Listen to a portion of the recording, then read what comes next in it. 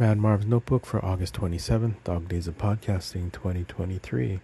So Technorama posted their question of the week, which is, if you could have any job in a fantasy universe, which would it be? And I picked to be the custodian of Warehouse 13, because I thought that show was highly underrated and unappreciated in its time, and that job that Artie had just to keep everything together in the warehouse. That looked like a fun job to me. At least as long as everything kind of worked out, yeah, it would be a fun job. Gotta kind of imagine who had that job for a previous 12.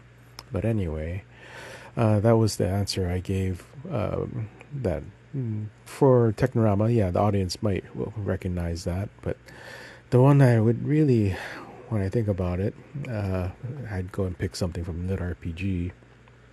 Except the job I'm thinking of is not really, you can't really explain it to people that aren't into Lit RPG, but every single universe inside of the genre seems to have somebody that's in charge of making sure that the system or the universe or whatever rules that govern the world keeps working. Basically, if the world is a computer system, there's some sysadmin there to fix everything that breaks.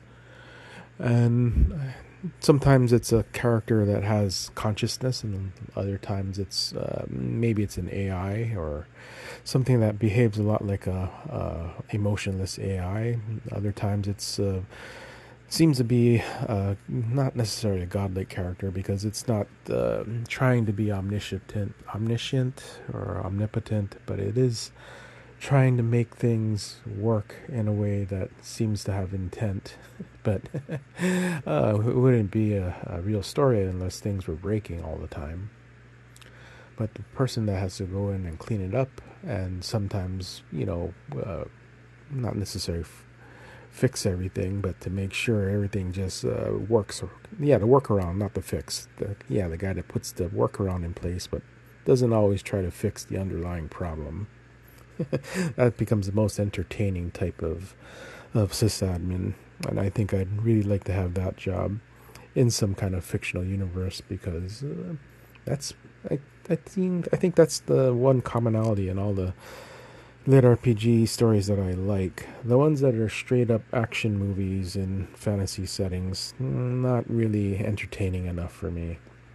The humor I like in my Lit RPG seems to have at least a flavor of messing around with the world. I think that's what I'm looking for in my fantasies. Anyway, that's enough for today. Talk to you tomorrow.